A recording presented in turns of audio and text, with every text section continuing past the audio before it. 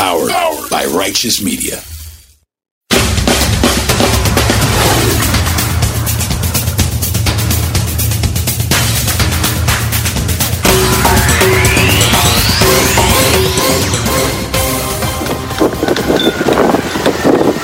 Welcome to Independent Americans. Welcome to episode 218. I'm your host, Paul Rykoff. Take vacation or you get stupid. That's what my mentor, the great Les Gelb, once told me, and he's right. And so this week, I'm on vacation. But unfortunately, in Florida, it's like a hurricane. There's 45-mile-an-hour winds, as you may be able to hear, rain, clouds, and it's been an interesting way to spend my vacation. But just like in life, in politics, you've got to adapt, improvise, and overcome. And that's what my family is doing. So we're going to make the most of it. We're spending some time in the arcades. We're going to a bounce place, and maybe doing a drink or two. Nevertheless, we're on vacation. And I wanted to still make sure we sent you an episode that you could enjoy. So we're replaying an episode with the great Professor Scott Galloway that's one of my favorites. If you heard it before, I think you'll enjoy hearing it again. If you never have, I think you'll enjoy it for the first time. But I am on vacation. I'm going to try to make the most of it. If you can hear me at all, I hope you enjoy this special episode. I hope you have a great spring break. You had a great spring break, or you have a great spring break. And all the best for Ramadan, Easter, Passover, and any other holidays. Thanks for supporting Independent Americans. I hope you enjoy this special replay. I'll be back with a new episode next week. And until then, stay vigilant. And if you don't hear from me, maybe call the Coast Guard. Take care, everybody. Stay vigilant.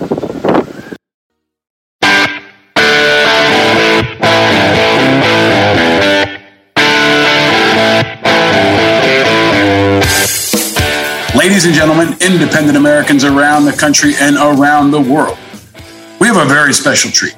A man that I am a huge fan of, a leader that I think is critical to this moment, also a master of this podcasting and media medium, and a guy that I can't think of anyone who would be more important to talk to right now, as we will get into a new friend and a leader that we all need to hear from. The great and powerful Professor Scott Galloway is here on Independent Americans. Welcome, sir. Paul, thanks for setting that impossibly high bar. It's good to be with you. Well, you deserve it, man. I think we had a phone call last week and are just getting to know each other. But I really have been grateful and impressed by your work, especially in this moment of chaos. It's a wild time, man. Thanks for saying that. Yeah, it's it always feels. No one ever wakes up and thinks, "Wow, this feels like a boring era," but this does feel especially tumultuous or important. Well, I want to ask you the question I ask of everyone to start. Mm-hmm. Where are you in the world, and how are you? I am in London. I moved here about almost a month ago. My parents are from here. I've always wanted to live here. I have school-age children, 12 and 15-year-old boys, and wanted to get them sort of out of their comfort zone, do something different. I've been kind of molesting the earth for the better part of 30 years. And one observation I made is that America is still the best place to make money, but Europe is the best place to spend it. And I'm older than you. I want to slow down a bit and, kind of stop and smell the roses. So I wanted to spend time in Europe. So I'm here. How am I? I'm doing, I'm blessed. I'm doing well. It's been a bit of an adjustment. My youngest is homesick. Little things. I don't have my gym. I can't figure out how to charge anything. I can't figure, I tried to watch Game of Thrones last night and couldn't figure out the TV. So it's taking a little bit of adjusting, but that's all part and parcel. But so on the whole, my worst days are better than a lot of people's best days. I'm doing good to great. Excellent. Well, I want to talk to you about raising boys and parenting. We talk about that a lot in this show, and I've got two boys that are about 10 years younger than you. I want to talk about the economy. I'd like to talk about Elon Musk. I'd like to get your views on the political landscape. But maybe to kick it off here, you're kind of a clarion voice and an accurate predictor. We've had Malcolm Nance on here. We call him Nostradamus. I try to be the Tony Romo of national security and politics, but you've been very effective in predicting what is to come.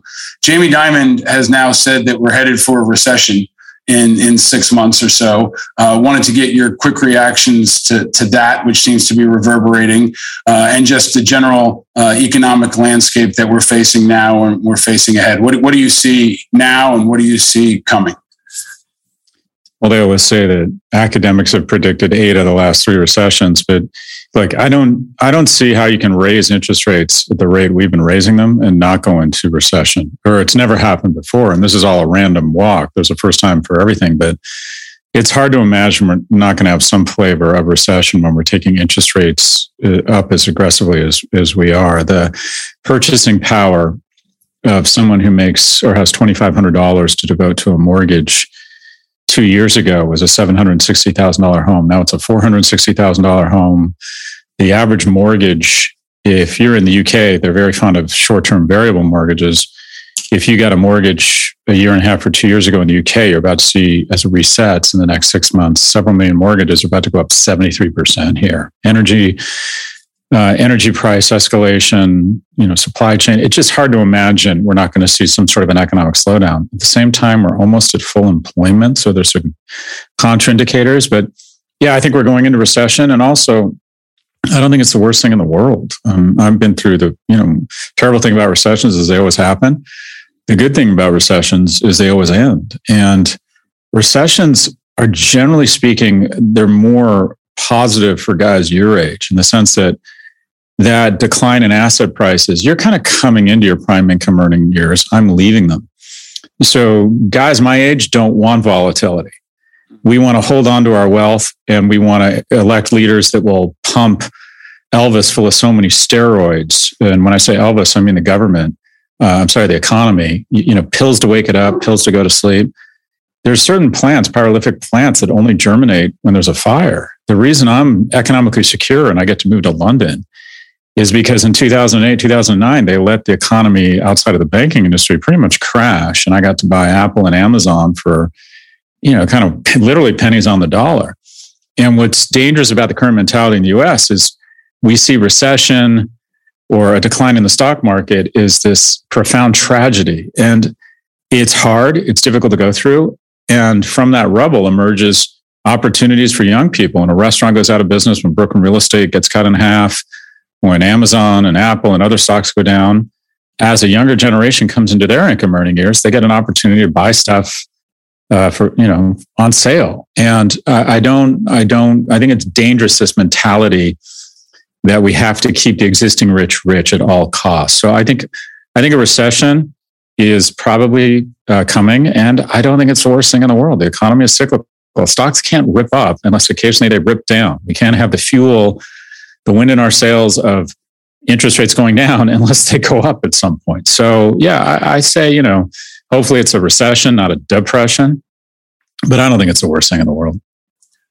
You've got a good no shit way of breaking it down and making it real for people beyond the headlines. We talk a lot about leadership in this show. Mm-hmm. And I ask you to kind of overlay that on the political and national security dynamics, where you've got leaders that are going to stoke political fires on different sides based off the fear of recession, the impact of recession, the personal feel of recession. Can I ask you, if you're advising the president, right? If you talk to Biden and say, hey man, this is what's coming, here's what you should do. How would you package that? And how do you see it impacting what is a pretty chaotic, dangerous political landscape, where it looks like, I'd love to hear your thoughts, but it looks like we have a Biden-Trump matchup coming with potentially third-party candidates emerging. How do you see those two weather patterns colliding and coexisting in the next 6 to 12 months? So I didn't support Biden for president. I mean, I voted for him over Trump, but I didn't. I thought he was too old to be president, and I wasn't a fan of President Biden's. And I think that there's a decent chance he's going to go down as one of the more important presidents, and not for reasons that I think people think right now. But and you're going to forget more about this than I'm ever going to know. I'll talk about what I think is going on and what I would advise them to do.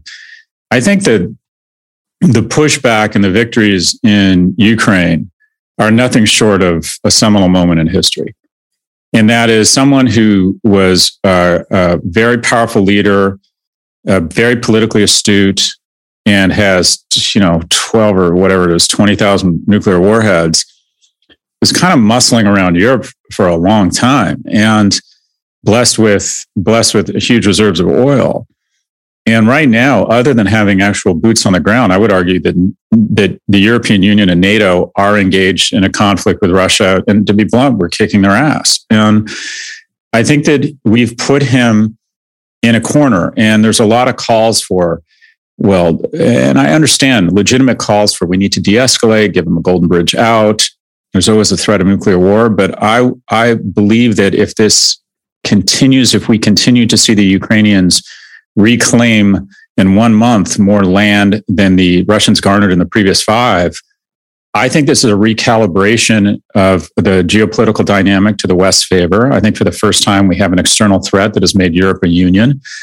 I think that we're going to find out after the fact, and I'd love to hear your view on this, that we played a bigger role than is getting pressed for in terms of intelligence and armaments and resources, just as we sent frigates and armaments and P-51s to Europe and specifically to Britain in the late 30s and in 1940. I think we're doing the same thing, importing gas to Europe such that they can get through the winter without being too reliant on Russian gas. I think this is a huge moment in history where we're turning back one of the most powerful autocrats. I think this will mean more people will live under democracy than autocracy. And I think it's a wonderful moment for America. And I don't think the Biden administration is getting nearly the credit it deserves. Unfortunately, the election will likely be determined by one thing, and that's the economy. And then if you go to the central component that will give people the impression of how the economy is doing, it's inflation. And I would argue that inflation in the US is probably the same or better than it is in any other Western country right now. The inflation here in the UK is worse. So I would probably be very focused on how do I bring inflation down. And I think they're doing the right thing. I think raising interest rates, cooling the economy, making investments in production and supply. I think we're going to see inflation come down more dramatically than people estimate. I think OPEC's decision to limit production is a giant fuck you to the West, to be blunt, at the hands of Russia and Saudi Arabia. But I think the Biden administration's only flaw, I think they put on a masterclass around Ukraine. I think their only real flaw is that they don't communicate it, the victory there and the critical role the West and NATO and the EU and Americans are playing and taking more victory laps, and also highlighting that $1 in $3 in our economy were printed during the Trump administration as he bailed out everyone and everything and spent 27% of the economy on bailouts where they just overdid it. And part of that is a relief package from Biden, but to believe that inflation is a function of Biden is just ridiculous. And so I would put our shoulders back and be more proud of what we've been able to accomplish in the West around Ukraine and pushing back on a dangerous autocrat. And also he has to show some progress against inflation, because at the end of the day, for example, Latino voters on the left, we just overestimate how liberal people of color are. And Latino voters will play a huge role in the election because they tend to be moderates, actually, politically or ideologically. And they're very focused on the economy, and the way they register how the economy is doing is inflation. So it's probably going to come down to inflation, which is a little bit unfair. But my advice to them would be much more vocal about celebrating what I think is a remarkable achievements to date around what's taking place in Eastern Europe. Thank you for that. I think it's a thoughtful and comprehensive and at the same time, again, no shit assessment of what's happening and where we are. But I want to pull out a piece of that you have a unique mastery on. You understand branding and marketing and positioning maybe better than anybody. I agree with you on most of that. And Biden has been incredibly successful in the way he's handled Ukraine, the way he's led strongly, I think, and this can be a pivotal moment. How do they communicate that? Because you cut to the core of it, but there's always a question of, can they communicate that? He's an old guy. He's not cracking through. Trump's going to disrupt him. There are going to be other disruptive forces. How do you think they thread that needle and communicate with American voters? And in particular, maybe as a follow-on side question here, you're great at talking about how white men especially are thinking and reacting. That seems like it'll be a critical tipping point, not just for Biden in this election and Trump, but also going forward. So how do you think they can and should communicate those messages and those outcomes and that vision to that demographic and others? Because it doesn't seem like they are, right? Like they have good runs and they don't have strong surrogates. It seems like he's struggling all the time to get traction on his own victories. How do you think they do that, and can they? Well, if I were to give them some credit, it would be that the Biden administration realizes the distinctive chest thumping right now and saying, dear Vlad, we're kicking your ass, and creating perhaps more hostility and rhetoric that is not productive. I think that they are acting like grown-ups and always trying to leave an exit or trying to leave the opportunity for a resolution around the conflict. I think once, and hopefully the conflict does come to some sort of resolution, if I were the Biden administration, I would leak all sorts of material around what a critical role we played in this. Because more women have been graduating from colleges in the last 40 years than men, and yet only 28% of our elected leaders are women.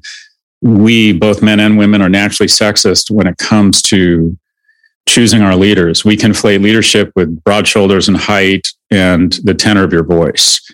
So show me a 5'2" woman who's got 130 IQ and is hardworking and great at what she does. She's president of the school board. Show me a guy with 110 IQ, 6'2", and a full head of hair, and his name is Senator. So we really, macho is sort of never out of style. People hate government unless you're carrying an assault rifle or you're in a uniform. The people we respect most is our armed services. That still is an organization that has huge respect. But, God help you if you're an IRS agent or on the school board somewhere. We've just decided that, to be respected in government, you have to be in the business of delivering violence overseas. And by the way, I think it's wonderful that we have that kind of respect for our armed services. So I would go to the macho, if you will, and that is if and when, hopefully in the next 3, 6, 12 months, this resolves, I would start planting stories, and this sounds Machiavellian, whatever. I would start planting stories about just how much time the Biden administration was working with NATO and providing intelligence, armaments, and how just bottom line is quietly, in an unassuming way, we just decided to kick them in the fucking nuts over and over and over. And I think that would, I would go for the chest beating strategy after we've kind of swung on the vines. I would wait until the conflict is over, and then I would absolutely highlight the role we played here. Because I do think, and I'm curious to get your view, I think we're playing a much bigger role than people recognize. I think the Ukrainian resources and military are nothing short of heroic. I think slowly but surely we're going to find out that a lot of NATO-led, EU-led, and American-led intelligence played a huge role here. Yeah, I think that's right. I mean, we've covered it on this show at length, and I think the underestimated part of the battlefield, this modern battlefield, is the intelligence component. And we're not going to broadcast it from the rooftops, hopefully, but the intelligence assets that we're providing in coordination with the technology, drones, HIMARS, we've talked about a lot in this show, they can be the tipping point while at the same time affording us this very unique luxury of not putting boots on the ground and not having American casualties, which is, in my view, what modern warfare could have looked like for America 20 years ago if we had approached Afghanistan and Iraq differently. So this, I think, in many ways is what the future of modern warfare looks like for America. The question is, can we sustain that? Can we communicate that? And you've got a guy on the other side in Putin who doesn't abide by any rules or any restrictions. So he's a wild card and can, set off a test nuke at any point. And then it comes back to Biden again. So I continue to think that the biggest variable in this entire political equation is the health of Biden and Trump. because the scenario nobody's planning for is if one of them dies. And they're both 100%. old. They're both old. They're both, increasingly having health issues. And if either one of them goes down, we're going to have a vacuum and a disruption on both sides, right, from the political standpoint. So I think that tumult and that unease and that constant state of chaos is what we're facing. And people, I think you're right, they're going to look to the strong types. They're going to look to a Fetterman or a DeSantis or someone that's going to bang on their chest. I don't think it should be that way, but I think that's the reality of the branding environment they're operating in, which maybe takes me to another point I really want to get your thoughts on. Your book, Adrift, I think is really catching hold because you're laying out this landscape, but also, presenting an optimistic end state that is possible. What we talk about a lot in this show is independent Americans, the people who are not necessarily moderate, but are unaffiliated and say none of the above. The people who say, fuck you to both parties. I don't want any part of this system. But at the same time, they have a unique branding challenge. It's been defined by Ross Perot, Steve Forbes, now Andrew Yang wants to be king of the independents. Can you talk about, from your scientific standpoint and the branding standpoint, what do you see as the opportunity for all of the independent Americans, the none of the above folks who are rejecting the duopoly? What's the opportunity for them from a structural standpoint? And what's the opportunity from a branding and leadership standpoint? It's a tough one because generally speaking, third parties don't work. I mean, every once in a while we get jonesed up and talk ourselves into believing it's time for a third party, and they just don't work. All that usually ends up happening is they end up being spoilers. Ross Perot gave the election to Clinton. Nader gave the election to Bush. They end up just being spoilers. And now my understanding is the largest political party is none of the above or independent. I think it's 41% because people are just so turned off between gerrymandering. It must be awesome to be a senator or a representative because they will do anything to stay in office, including creating the most perverse congressional redlining. They'd pivot. Have you seen these maps? They're just ridiculous. And they all basically say, okay, you draw some crazy map that's all red and I'll figure out a way to create some circuitous map that's all blue. So it ends up that the general election is, except for the president, is usually unimportant, or it's not as important as it should be. It's usually who wins, and at least in the House of Representatives, who wins the primary, and who comes out for primaries, hard left or hard right. And we just have too many people who don't. We have minority rule. We have people who don't. We have 30 senators who represent about 5% of the population, and we have, AOC and Ted Cruz are just never going to see eye to eye. They're just not going to, they're not going to find common ground. And the majority of Americans on most issues do acknowledge, less so because of social media and polarization that says to everybody, all right, we need to take you hard left or hard right and then serve you media to satisfy that extremist position. But I do think that I'd like to think that there's an opportunity, although I'm not seeing it. I see a need for moderates. I'm not seeing anything. The most hopeful thing we could have would be ranked choice voting. Lisa Murkowski, would not have any chance without ranked choice voting.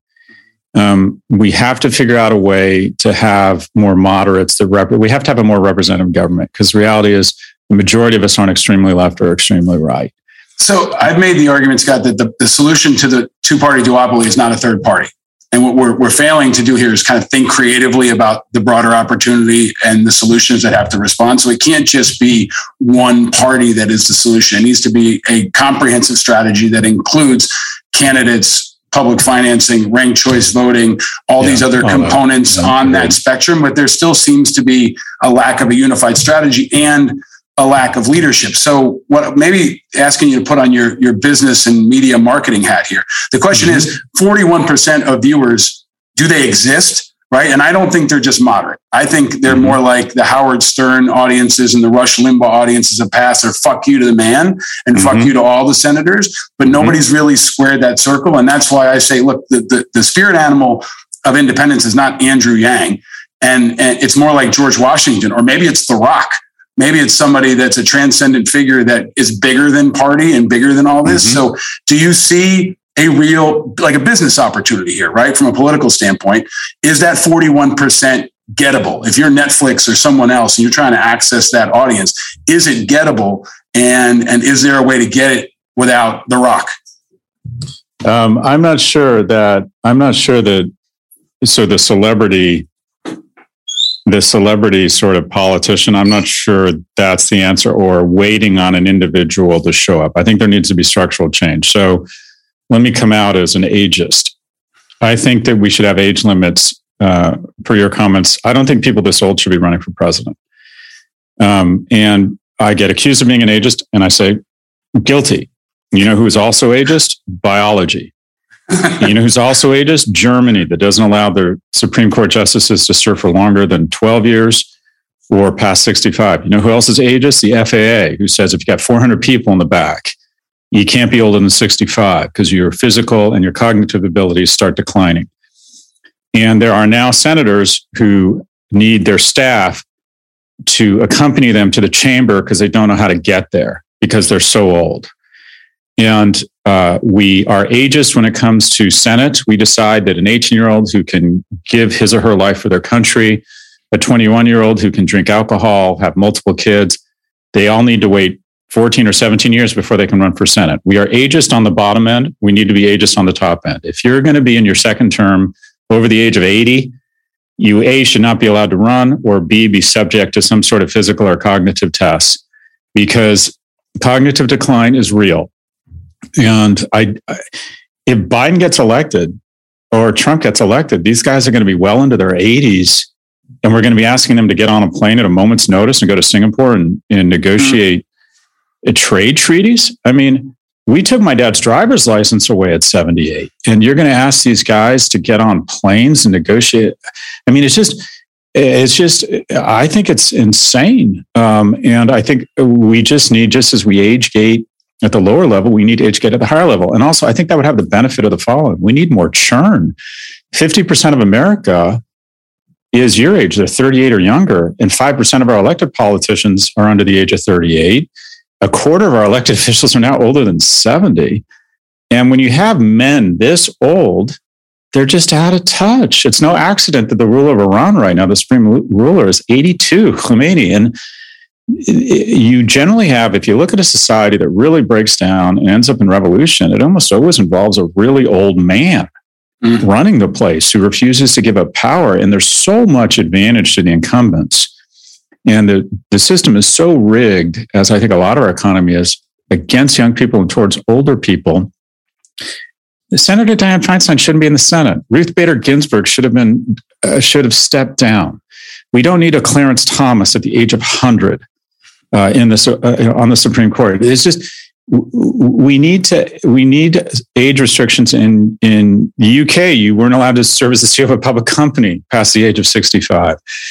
And we need more youth. We need to clear out, we have a fixed number of senators and representatives. We need to clear out some people and give younger people an opportunity to have representation. It's no accident that we end up with Social Security and bailouts that mostly benefit wealthy and older people, when basically the presidential race is determined by the first couple states, Iowa and Maine, which happen to be some of the oldest and whitest states in the nation. So I'd like to see age restrictions on key offices, which would create a lot more opportunity for representation amongst young people who have a different view of the world, who understand technology better, I think see threats and opportunities in a different way. So what do we need? We don't need a third party. We need a Democratic and Republican Party that better represent America and have a lot more youth. So I'd like to see structural change that stops the Congress and the Senate between being a cross between the Golden Girls and the Walking Dead. This has just gotten out of control. Scott, I know I got to let you go in a couple of minutes here. Would you run? And how do you categorize yourself politically right now? Are you an independent, unaffiliated? Where do you sit? And would you ever be a part of that disruption and run for office or take office in politics yourself? It's a generous question. Every time it's I have some sort of economic gain that is public, I get a call from someone saying I should run because the primary criteria for running for office are that you're willing to put millions of dollars of your own money into the race, because that's the reality now. I'm a narcissist, so occasionally for a hot minute, I imagine myself running. I think I would enjoy running. I don't think I would enjoy doing the job. I don't enjoy people. And I like running companies and saying what I want to say. And the idea of I think the skill set that these individuals have to demonstrate in terms of their ability to get along with others and craft legislation, if they're going to be effective representatives, is remarkable. I don't underestimate how difficult it is.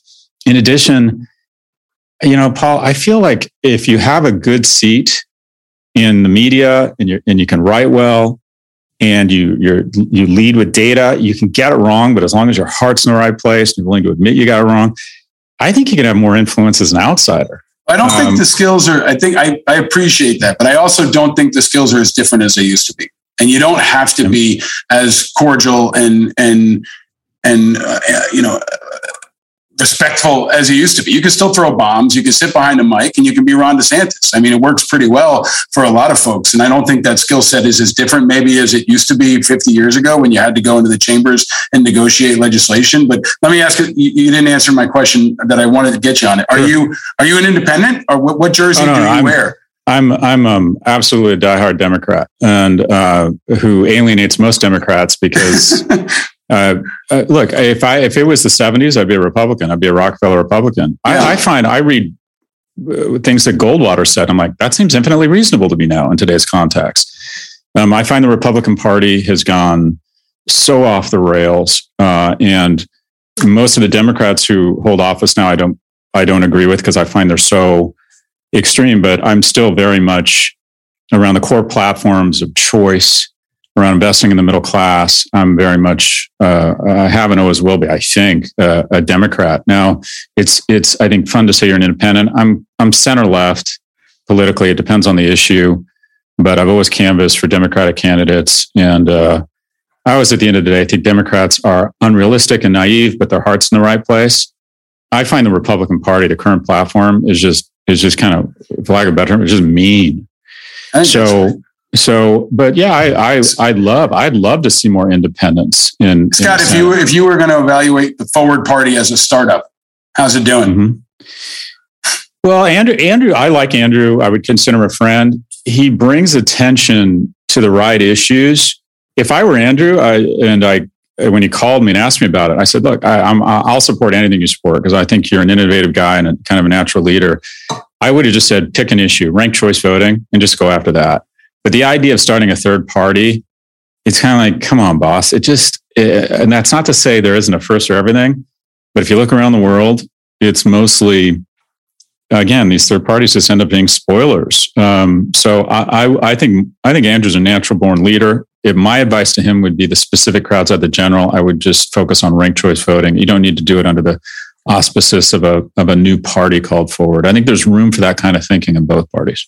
I think it's good advice. He won't come on my show till the end of November, so I'm hoping I can ask him when he does.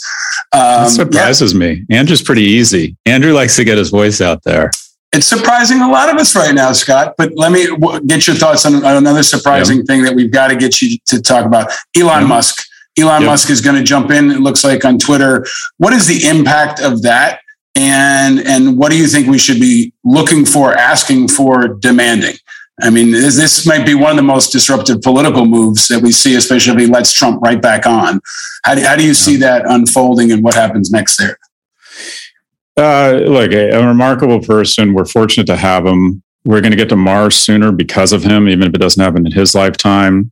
I think the EV race he inspired is probably one of the most positive things that's come out of the private sector. I also believe he should be held accountable when he does and says stupid things that are bad for society. So just as, I like to think that I'm critical of Biden, who I admire when he doesn't quit himself well. In terms of Twitter, I think we probably overestimate Twitter in the sense that it's not a national treasure. And I don't like the idea of arbitrating who gets to own things and who doesn't. And it's a private company. If he wants to put Yi or Donald Trump back on the platform, that's his right. It's a private company. All of this blather around free speech that he talks about makes no sense. This isn't the public square. It's a private company. You can kick off. When he owns it, if he wants to put on David Duke, he can do that. And then he has to figure out, there's a platform that is totally unbridled, totally anything goes. It's called 4chan. And it gets a fraction of the audience of Twitter because people go on it and think this shit's just crazy and vile. I'm out. I think these platforms or Twitter, or to a certain extent, its success isn't despite quote unquote censorship. It's because of moderation. People just don't want to engage or be subject to some of that shit. So if he takes it over, the guy is creatively a genius. I know a lot of billionaires. I think success is correlated with intelligence. I find if you had a room full of millionaires or successful people and a room full of people just average income level, you would be able to tell really quickly who are the millionaires. And that's a comment that people push back on. But generally speaking, people who are successful are different. Now, you take that same room and you create a third room, and it's billionaires. I've known a lot of billionaires. I've never been able to discern a billionaire from a very successful person. I think a lot of that comes down to luck and timing. If Musk hadn't gotten that loan, he was like 11 days away from bankruptcy, and we'd be talking about him the way we're talking about Fisker. Remember them? They were neck and neck with Tesla. So the thing I don't like about Musk in terms of as a role model to a young man, I don't think he is as appreciative of the society that has been responsible for him becoming the wealthiest person in the world, and that is America. There's a reason he didn't start an EV company in South Africa. There's a reason he's not shooting rockets out of Montreal. If you go up and down the California coast, you see these organizations that are as valuable as the GDP of small nations. You start up north at Microsoft and Amazon. You come down to Meta, Google, Salesforce, Snap, Qualcomm, and they just litter the Pacific coast. But something happens right above Seattle. It stops until you get to Vancouver and Lululemon. Something happens when you get south of Qualcomm and La Jolla. It stops until you go 4,000 miles to Mercado Libre in Argentina. So the reality is there's something about America, our rule of law, the massive investments we've made in these technologies, whether it's GPS or the loans we've made to EV companies or the infrastructure bill for charging stations or the space dividend. And I find that the most patriotic group of people in America are you, Paul, and your colleagues. And people who served in uniform, who've invested the most in the nation, are the most patriotic. And that's wonderful. And anyone who has kids realizes that when you invest massively in something, you just can't help but love it because you've invested so much in it. Well, that's really heartening. That's really wonderful. What's really discouraging is the people that are the most fortunate, I would argue, our tech billionaires tend to be the least patriotic. They're the first ones to start shit posting our elected representatives in government. And the general narrative out of tech, including Musk, is government should just get out of the way. And they disparage them. Should we have gotten out of the way when the government lent him $450 million to start his company? Should we get out of the way now and not provide $6,500 in tax credits or charging stations that are going to cost tens of billions of dollars? The middle class has made these extraordinary investments with the guidance of the most successful venture capital firm in history, and that's the U.S. government, such that we could create these multi-trillion-dollar companies sometimes that are a thin layer of innovation on top of middle-class investments. So in some genius, he's great. Elon, stop shit posting America. I think that is a perfect point to end on because I asked you to get to parenting. You got to that. I hope you can come back and maybe we can talk just about tech and patriotism because I think there is something very, very important and interesting to explore there. My experience, especially going out there advocating for veterans, was hitting a wall for many, many years until they realized the size of the defense budget and realized that there was a new wave of potentially lucrative defense contracts that could come from Silicon Valley. And that was the breakthrough on some levels. But I think there's been a lack of patriotism, and it can be an evolution of patriotism. But I think you're hitting on something really, really important, especially if we talk about epic fights like Ukraine and extremism here in the country and other things that I think are imminent threats to our national security. But you've been an incredible voice, Scott. I hope you can stick around for a couple quick fire questions for our Patreon members. They make this possible. But you've been a voice of reason, man. And I hope Elon stays the fuck out of politics. And I hope you get in whatever way you can. Everybody check out his new book, Adrift. Follow him on Twitter and check out the podcast and everything he does. Professor Scott Galloway, thanks for taking us to school, man. Appreciate you. Thanks, Paul. Thanks for your good work. Stay vigilant, my friend.